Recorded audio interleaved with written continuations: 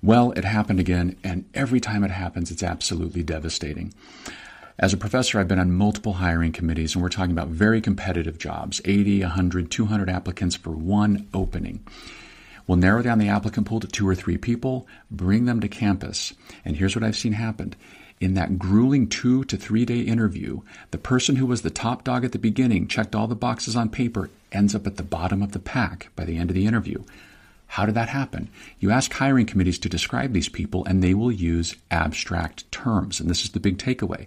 They'll say things like, well, they were unknowledgeable, they were unprepared, they were awkward, they were arrogant, they were sexist even.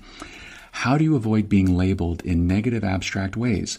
You become concrete. That means you do not answer questions by saying something like, well, yeah, I am a social person. I like being around other people. And people say they like being around me, and I like being around them. So yeah, I'm social. No, you say, I am a social person, and I believe you can use that to your advantage in professional environments. For example, at my last job, when I came into my department, it was known as kind of the toxic department. There were a lot of disconnected relationships and tensions.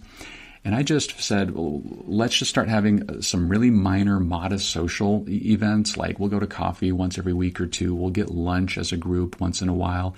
Once a quarter, we'll do dinner or even mini golf or something. Long story short, by the end of the last quarter of last year, our CEO praised us in front of the entire company as a model of collegiality. And we all take a lot of pride in that now. I find it very gratifying, and I'm still in touch with a lot of my colleagues from that department.